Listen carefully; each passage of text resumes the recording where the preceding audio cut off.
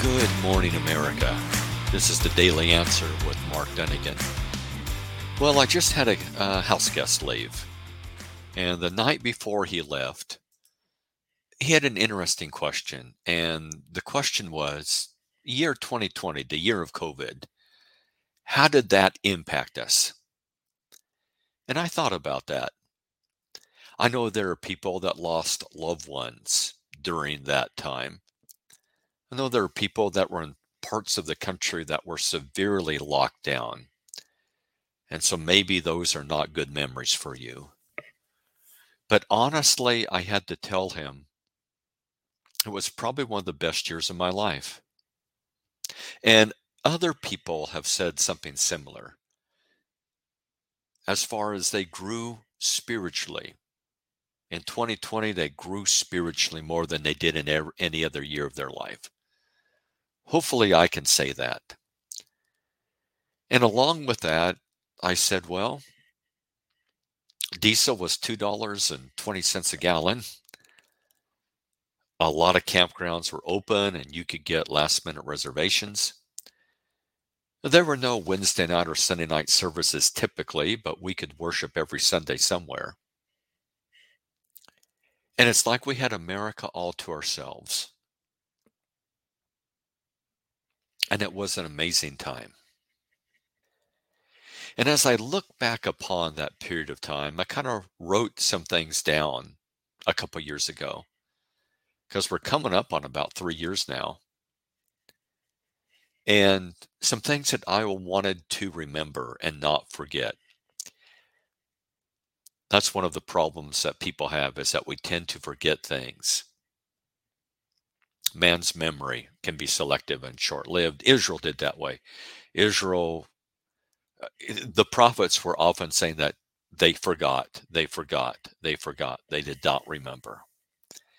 2020 was the summer that everyone, and the spring in Oregon, everyone was out taking a walk. Families were together, including adults and their teenage kids. Everyone was at the park. Everyone was out on the hiking trails. And before we left the neighborhood that we had been in for 28 years, I finally got to meet most of my neighbors. COVID finally brought them out. It was the spring and summer that people seemed to have time to stop and talk, maybe at a distance, but they had time. They were not running around. Before that, you would see them running all during the week. And then Saturday and Sunday, Saturday was like sports for their kids. Run, run, run. Sunday, grocery shopping, Costco, run, run, run. And then they would do it week after week after week. This was a spring or summer that took a while to get going.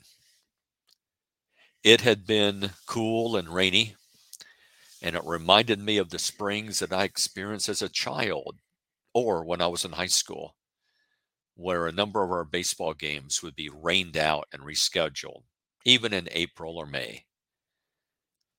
When I was a senior in high school, I remember the Memorial Day of 1977.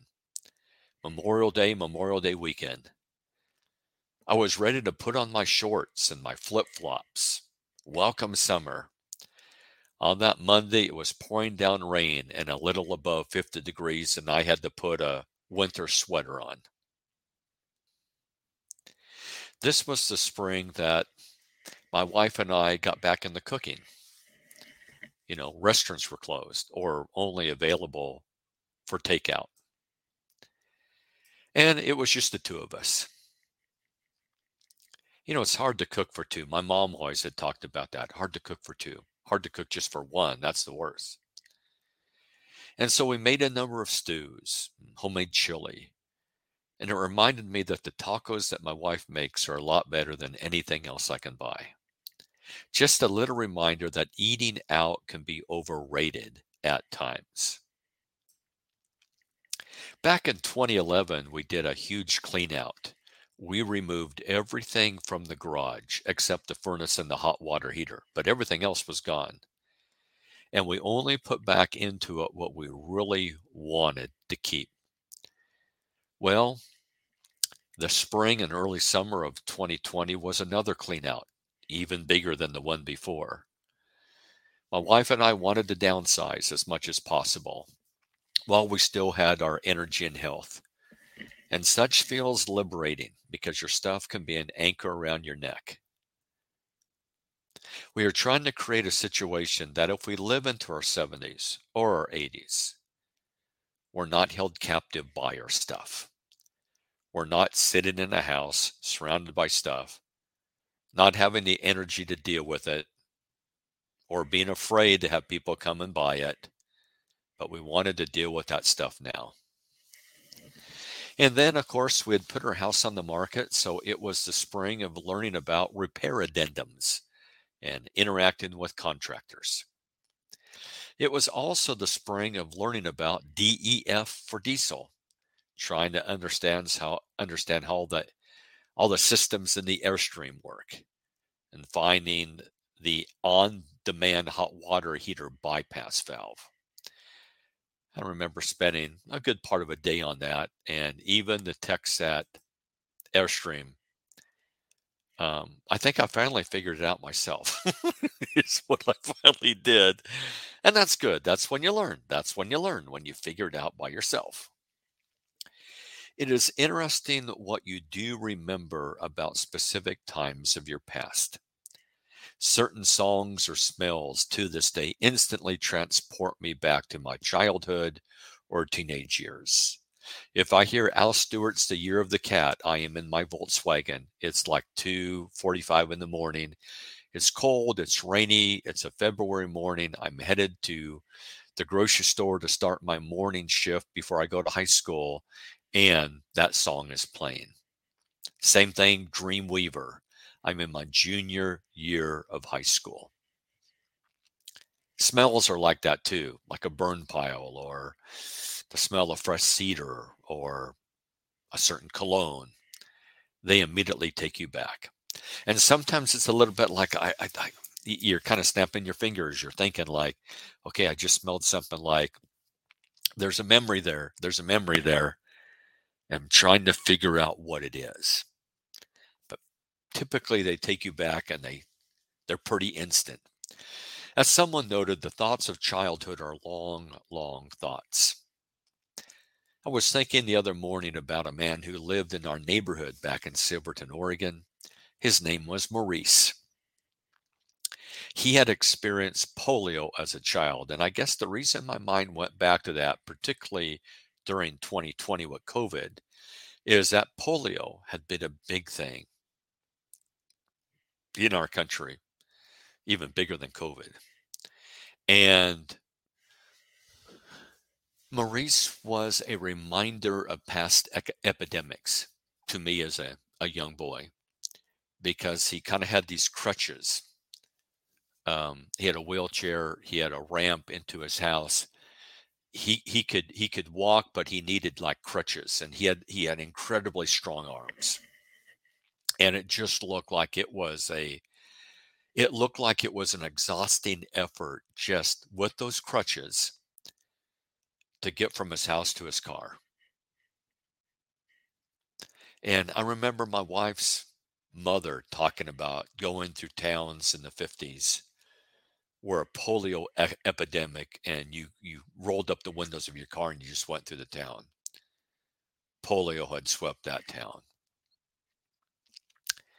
And every now and then, Beaverton, I remember there was a woman and her husband that I would see often at a taco time, and you could tell she had had smallpox at some point in life. And every now and there's definitely fewer of those people out there, but a reminder of past epidemics, a reminder of things that we beat, we got on top of, um, a reminder of how fragile and dangerous life can be, and to count your blessings and to be grateful. Yeah, I think Maurice's home was the first house I'd ever seen with a wheelchair access point or ramps. Yet, in spite of his disability, he seemed to be always happy. And the woman that he had married was very pleasant as well, like an angel. She was like an angel. I would often see him using those two crutches as he walked to his car. And as I noted, it just looked like superhuman effort to make that journey.